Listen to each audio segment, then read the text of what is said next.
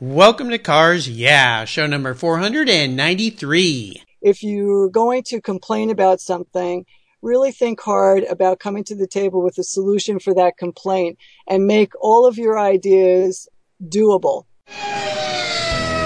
This is Cars Yeah, where you'll enjoy interviews with inspiring automotive enthusiasts. Mark Green is here to provide you with a fuel injection of automotive inspiration. So get in, sit down, buckle up, and get ready for a wild ride here on Cars Yeah.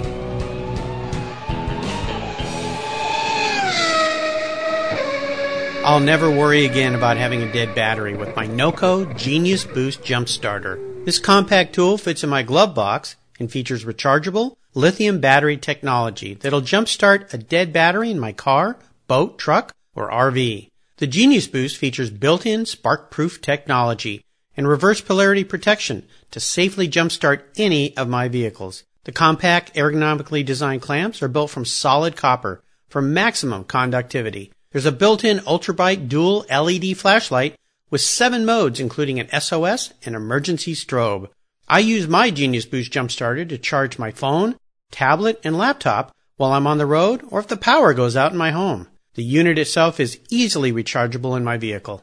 The Genius Boost from NOCO is the ultimate emergency tool that's safe and easy to use. Quality design, state-of-the-art technology from NOCO, the battery car source since 1914. I've got one in each of my vehicles. Get yours at geniuschargers.com. Hello, automotive enthusiasts. I am revved up and so excited to introduce today's very special guest, Diane Fitzgerald. Diane, are you buckled up and ready for a fun ride? Yes, I am. All right. It's so good to have you here.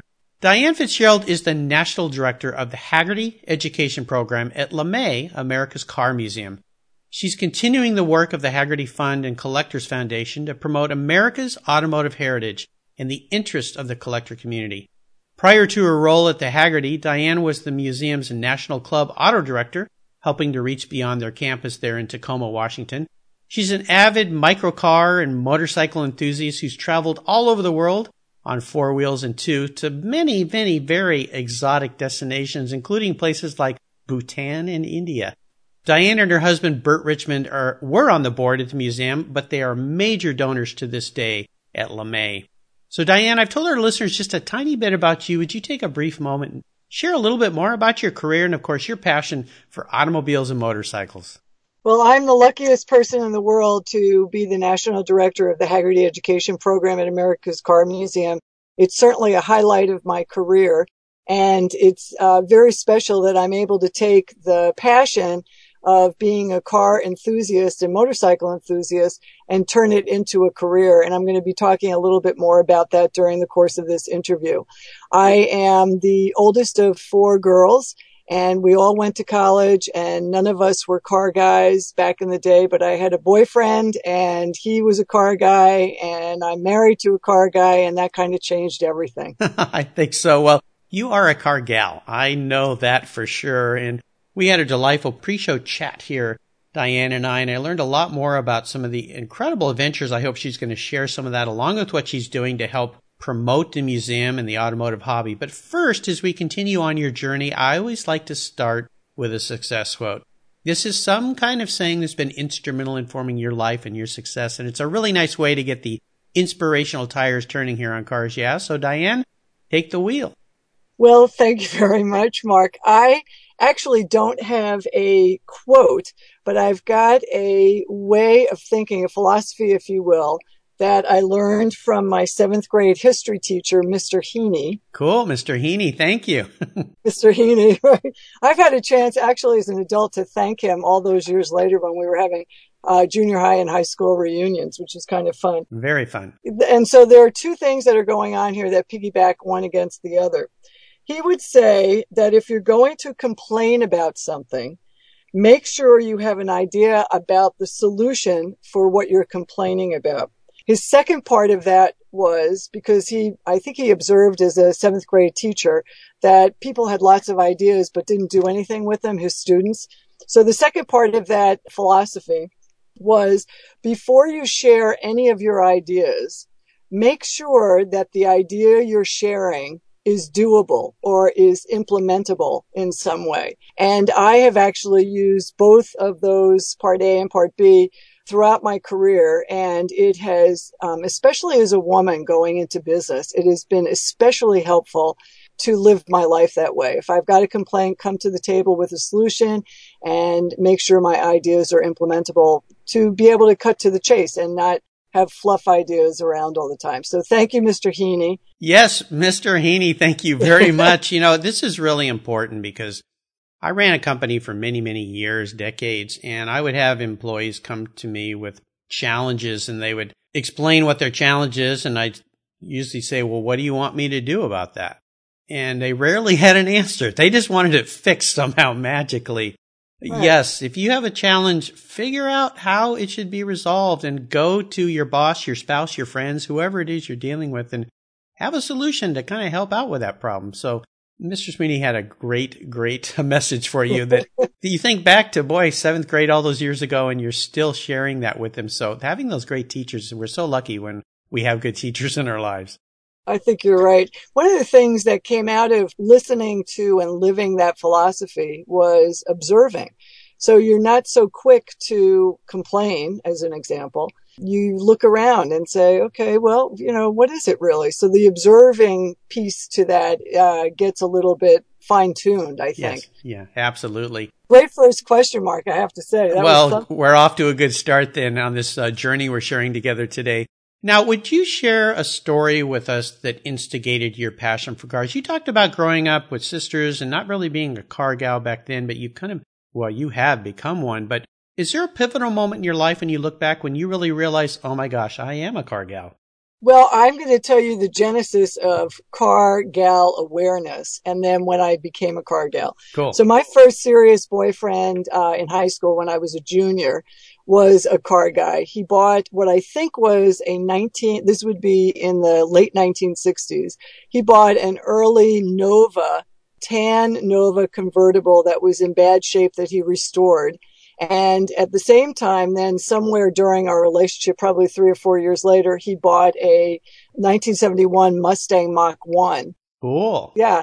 We ended up doing road trips in both of those cars, one of them 2,000 miles from Long Island to Chicago and back. It was so much fun, and you had a totally different experience in the Nova versus the Mach 1 relative to the world around you and people stopping and talking at a car rest or a restaurant. And that whole engagement, it was very clear to me that people talked because of the cars. And it was a great icebreaker and an engaging way to relate to people. My own car guyness happened probably at about the same time. A year later, I bought so this would be in 1971, I bought a 1964 Volkswagen Beetle that was a piece of junk. But I bought it because I was too afraid to drive the stick shift of the Mach 1 and wanted to learn how to drive a stick shift. And this $600 rust rot, car was the perfect classroom, if you will, for learning how to drive stick shift. And it was really soft and, I could repair the car myself if I needed to. Right. And no one of my female peers at the time cared about stick shift. No one cared. Everyone was into the automatic. We were fed the automatic convenience from the 1950s and 60s, and we were certainly that next generation.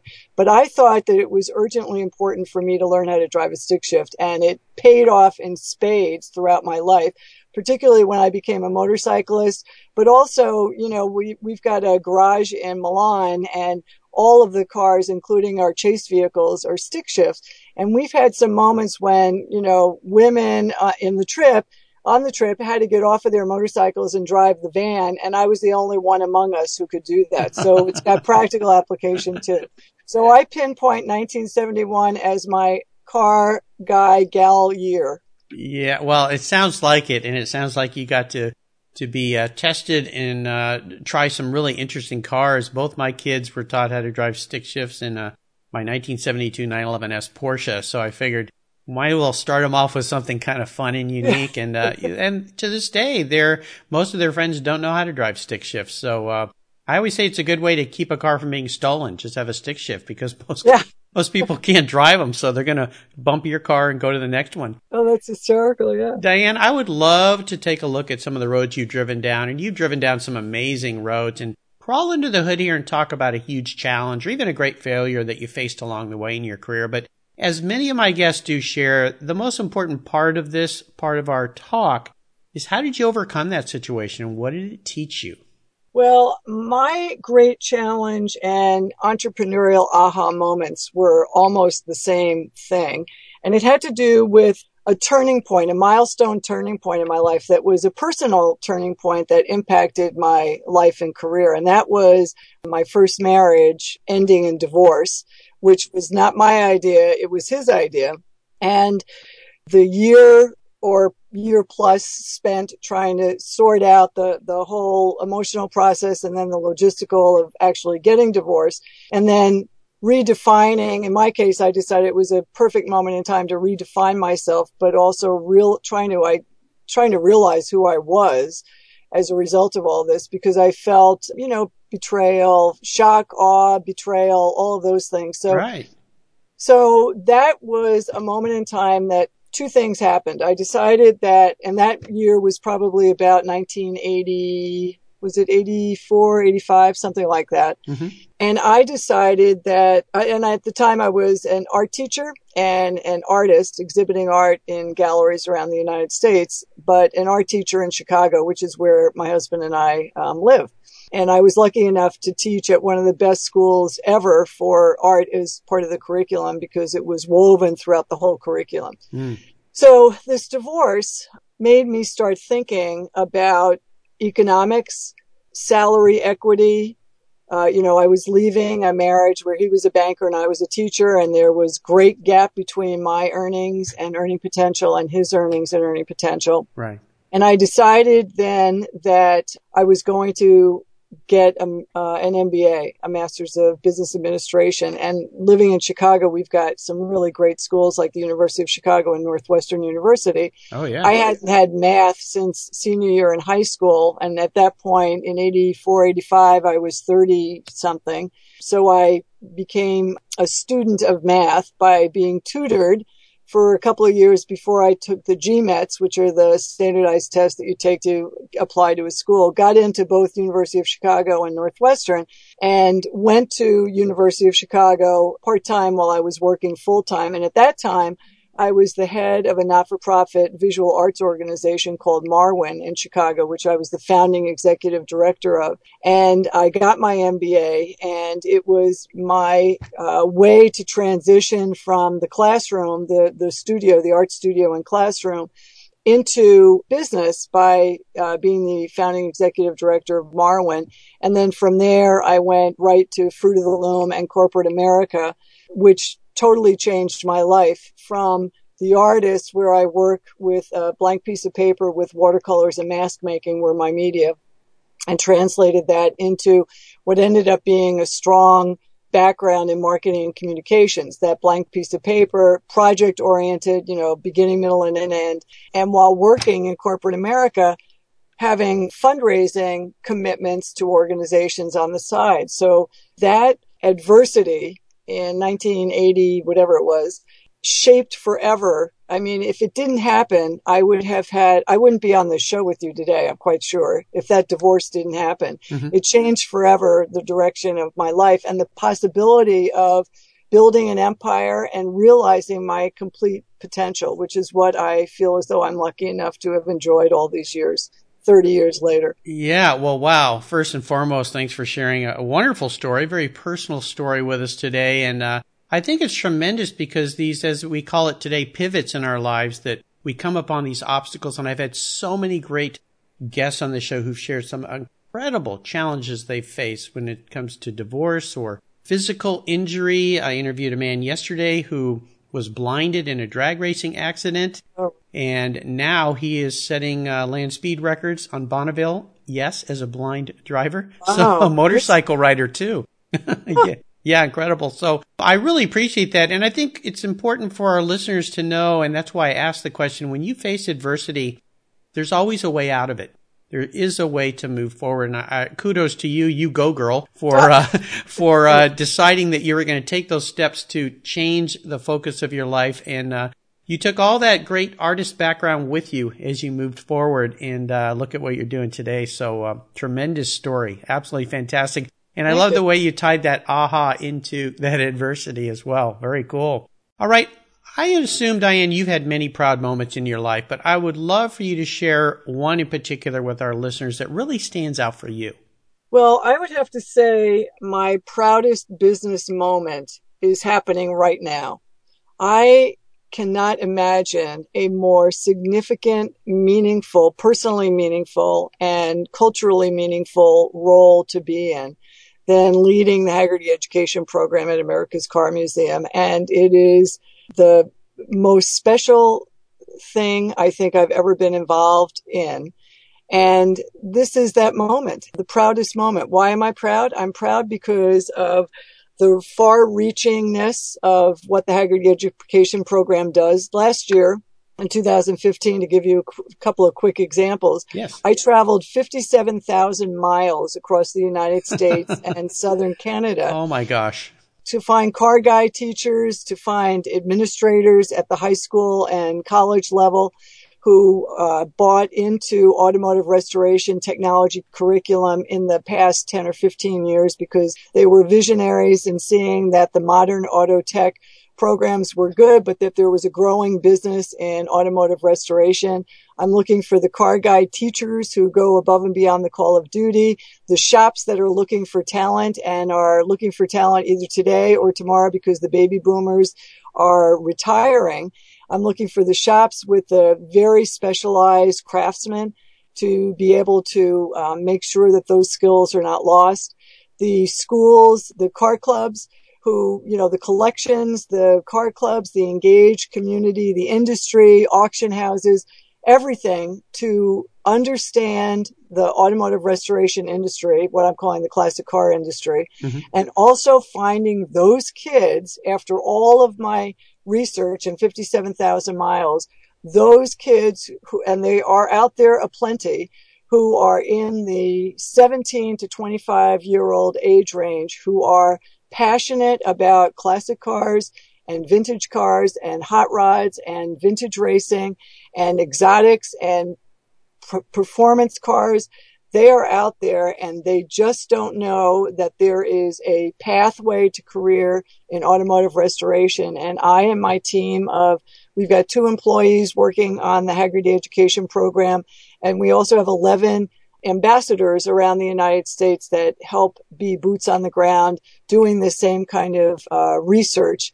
And the relationships that we've cultivated, we raise money to give it away, and we fund people and programs around the United States and Canada. But we're also trying to stimulate the national conversation about automotive restoration education and making the reality of this industry and these career paths known to people. So one of the things that I'm very excited about right now is on May 4th, which is right after this show will air, Hagerty Education Program is hosting in Mesa, Arizona, a regional summit meeting because the superintendent of one of their county schools that's fed by 10 high schools came to me recently and said, I think we're interested in exploring the idea of adding to our very award-winning auto tech program, automotive restoration. And why don't we get a conversation going about that? And I said, great, let's start talking about it, but let's bring in shops, other schools, other administrators, students, parents, car clubs, car event organizers, because the Arizona Concours is quite meaningfully growing up in that neck of the woods right now too. Oh yeah. Local industry and national industry. And so sure enough, we're having between 30 and 50. We're still in the RSVPing stage right now, but I'm predicting 30 to 50 people, many of whom are out of towners. We've got the 3 most well-known schools at the college level of automotive restoration curriculum who are attending. SEMA's attending.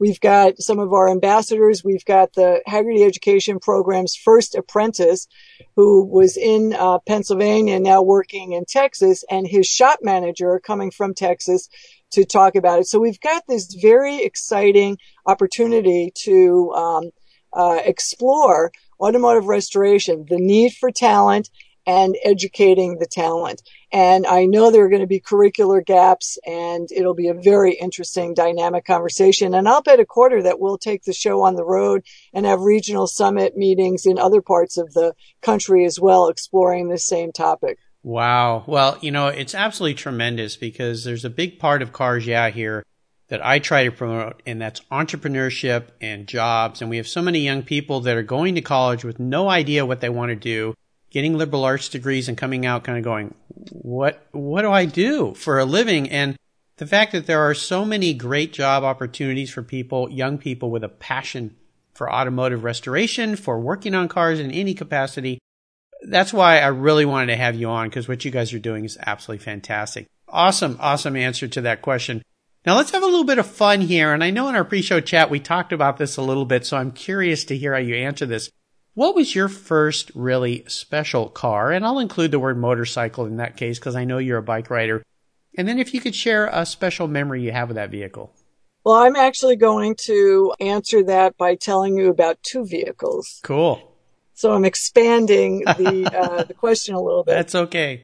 I've already told you about my 1964 Volkswagen Beetle, which was my test drive for stick shifting. Yep. I also have very fond relationships, if you will, with a car that we've owned for about 15, 20 years now, and a car that we bought as a companion to that car. We bought that in the last 2 or 3 years. The first is a 1963 Fiat 500. We found it in Italy, if I remember correctly, and it had a custom paint job to look like a Ferrari, which was kind of nervy of the owner, we thought, but we thought it was adorable. It's the beautiful burgundy and silver with yellow wheels, as a nod to the Ferrari logo. We shipped it over here to the United States soon after we bought it. But a couple of years ago, when the Fiat 500s, the modern ones, came out, we decided to buy a black one, which we did. We bought it in 2013. So it was 50 years older or younger, I guess, 1963 to the 2013. And we painted it identically to the 1963. So we now have two identically painted, it looks kind of mother-daughter or father-son. And actually the new body is so differently shaped that they look more like cousins than they do, direct, immediate family. But we drive those around, of a Saturday in Chicago doing our errands, caravan style. We take them to car shows. We are very engaged as club members ourselves and participate locally and nationally in various car events. And my fantasy, actually, and we're going to do that this year, my fantasy was to get a trailer for the 2013 Fiat 500 and trailer the 1963. And we're working on finding a mini trailer to be able to do that. So that's my favorite car. It's more recent than the first. I'll give you another story about 1997 Ducati Monster, which was the first year that Monsters came out, which is Ducati's, quote, naked motorcycle. Bert surprised me with one as a non-Christmas gift that year, and I owned a loft at the time, and we were not living together yet, and I came home from work that day, and there was a bright yellow Ducati Monster in my living room of my loft with hundreds of Walgreens sticky bows that look like pimples all over the place, hundreds of them everywhere. It was meaningful not only because it was a profound gift. I'd never been gifted like that before, but it was meaningful because not knowing how to repay someone for that kind of generosity, I said to Bert that I would become the best motorcyclist I could possibly become. And I was 43 years old then. And I became a pretty good motorcyclist. So there's a special place in my heart for that as a vehicle. Yeah, absolutely. Well, we share something because I had a bright yellow 2004 Ducati Monster. Oh, there you go. Yeah, it was the first bike that I got. I rode bikes back in high school, a lot of dirt bikes, off-road stuff, but I hadn't ridden for years and decided to get back into it. So, I bought that bike and then along with it a MV Agusta F4. So I went all Italian. Yeah, absolutely. But I have a special affection for those Ducati Monsters. They're really great bikes. Now, how about a vehicle that you've owned, that you've let go, that you really wish you could have back? Is there one that's just kind of tugs at your heartstrings? There's not. I have a big fat none, None. You're fortunate. Yeah, I know I'm fortunate. And that's kind of when we go to these car shows and people talk that way, I'm silent. I don't have anything to add to that part of the conversation. But I have never longed for a car.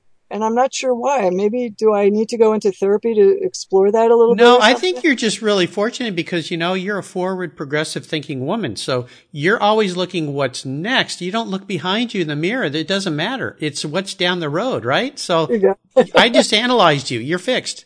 There you go. Well done. Yeah, well done. Well done, Mark. Yeah, thank you. Dr. Mark is in today. Here's an idea for a show. I could have a show called Dr. Mark where we talk about car problems. Yeah, right. I think I just came up with a new podcast there. Now, how about current projects? We talked a little bit about what you're doing today with the foundation and everything is so exciting, but are there some things coming up this year that really have you excited and fired up? Well, the summit meeting that I just told you about is very, very exciting to me. I didn't mention that one aspect of people attending are media. And the attention of media coming, and everyone I send an invitation to says, "Oh, I want to be there." Yeah. So maybe it'll be more than 30 to 50 people attending. But I'm thrilled at the prospects for the area to have a great feeder school for the 17 to 27, depending on how you're counting, automotive restoration shops in the area, and the opportunities this is going to open up for kids in an organized way. And the sample, or the example rather, that it becomes for other parts of the United States. And the bigger impact is just the national conversation, general awareness of the renaissance and return to hands-on education, which has been sorely missing from our culture, I think, since the 1970s and 80s. Yep. And a lot of people are regretting that in positions of influence where we can restore that, certainly in automotive hotspots around the United States, but maybe throughout the United States in general. I'm also pretty excited about the meeting of the kids, the next generation of talented craftspeople, and meeting the shop owners who have the need for the talent.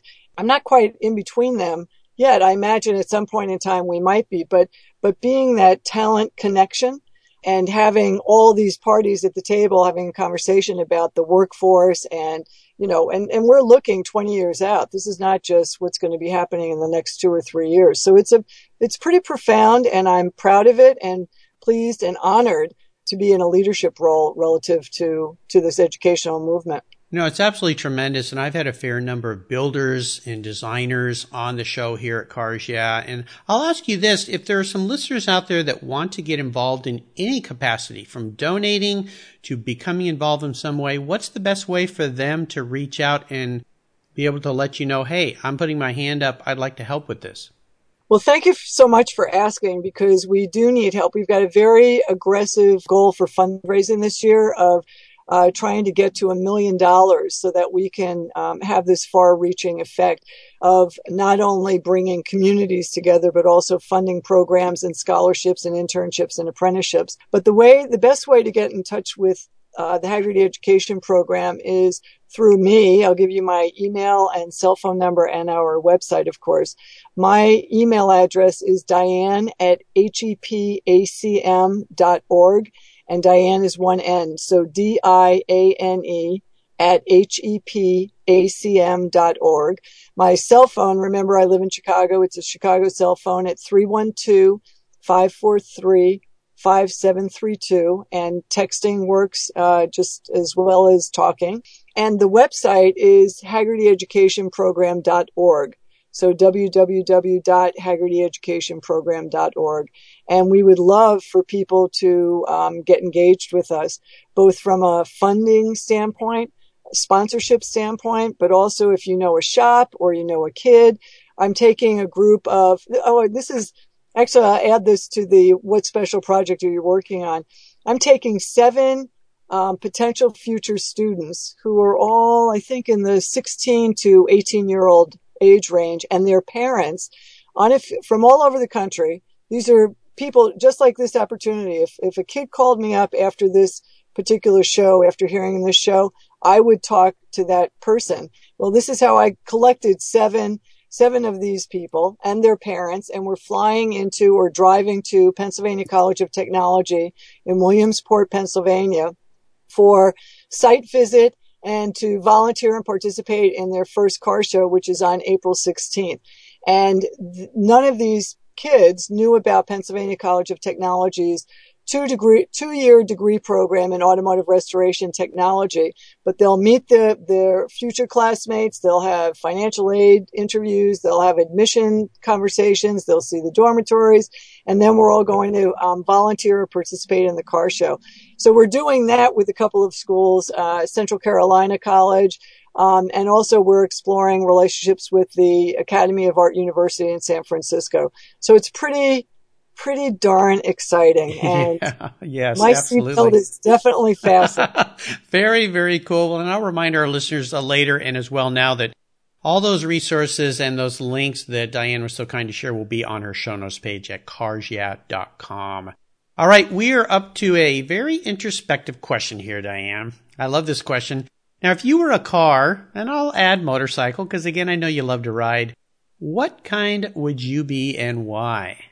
Well, actually, in preparation for this show, this is the question I considered the longest. Uh-oh, okay.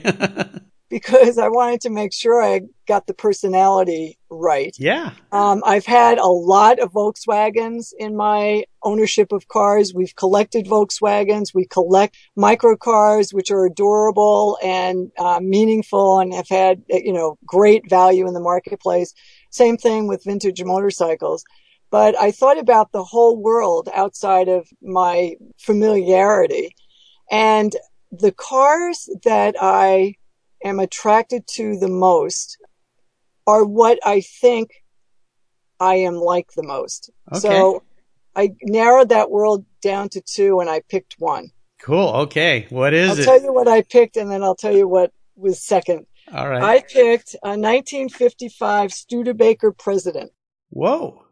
Is what car I would be. I was born in 1953 and it's a coincidence about 1955, but I think the first time I saw that at a car show, and I have a couple of friends who now own them as part of their collections, the Pierce Arrows are gorgeous, all of the brass era, gorgeous, gorgeous, gorgeous. But I look at them and then I gravitate to the Studebakers, but among the Studebakers, this one in particular. Bert and I are members of the Studebaker Club, but we don't have a Studebaker. We just love it. We're members of the Nomad Club, and we don't have a Nomad. We just love those too. Yeah. And that actually was the second car, 1957 Nomad. Cool. So, and they're totally different. But the thing that I think about the 1955 Studebaker President is that it's quietly elegant, and it drives well, and is efficient and effective. And that's how I think of myself. Perfect. I love the thought you put into that. Thank you very much. Great answer. You're the first one of those on the show, by the way, too. So you're very unique, of course. I think that's great. You answered that really, really well. Thank you for that. Oh, you're welcome. I love the question. So Diane, up next is the last lap. But before we put the pedal to the metal, let's say thank you to today's Cars Yeah sponsors. If you own collector cars and still have a little bit of money left over, congratulations. You're ahead of most people. But what should you do with the money you don't spend on cars? Talk to Chris Kimball, certified financial planner practitioner. For over 20 years, he's been helping people just like you and me with their financial planning and investments. And he's a car guy too. Call 253-722-PLAN. Or you can view his website at www.chrisvkimball.com. Make sure your investments are running on all 8 cylinders, or 12, or 16. Securities through Money Concepts Capital Corp. Member, FINRA SIPC. Okay, Diane, we are back and we're entering the last lap, and I'm going to fire off a series of questions and ask you to give our listeners some very quick blips of the throttle answers. So you ready? Yes, I am. What's the best automotive advice you've ever received? The automotive advice that I've received that has dramatically changed my drive ability is look ahead in the curve. And you can't not do that and ride a motorcycle at the same time. And you can't not do that and drive a car well at the same time. So the best automotive advice had to do with driving, which comes in very handy for someone like me because we spend most of our car and motorcycle enthusiasm touring. So driving becomes an important aspect of it. Absolutely. When I went to get my racing license, I can't tell you how many times in my ear, and the same with my motorcycle driver's course, heads up, look down into the corner. So many people just look right in front of them and they don't look way ahead. And especially important, of course, as you know, with motorcycle riding, heads up and look way ahead into that corner. Very good. Now, how about a personal habit? Is there one that stands out for you that has contributed to your success? I think yes. And I think it sums up into organizational skills. I think that I'm successful because I am naturally inclined to be organized. And I think I became aware of that when I was, 7th, 8th, 9th grade, and we were volunteering. Our family typically volunteered, and we were juggling, and we were also athletic, after school sports and stuff like that. And we were juggling a bunch of things, and it seemed more soulfully satisfying to do all of those things and be organized in a way that I could succeed at all of those things. Right. And it's proven itself over and over again. And people have come to me over the years as a consultant to help them get and stay organized.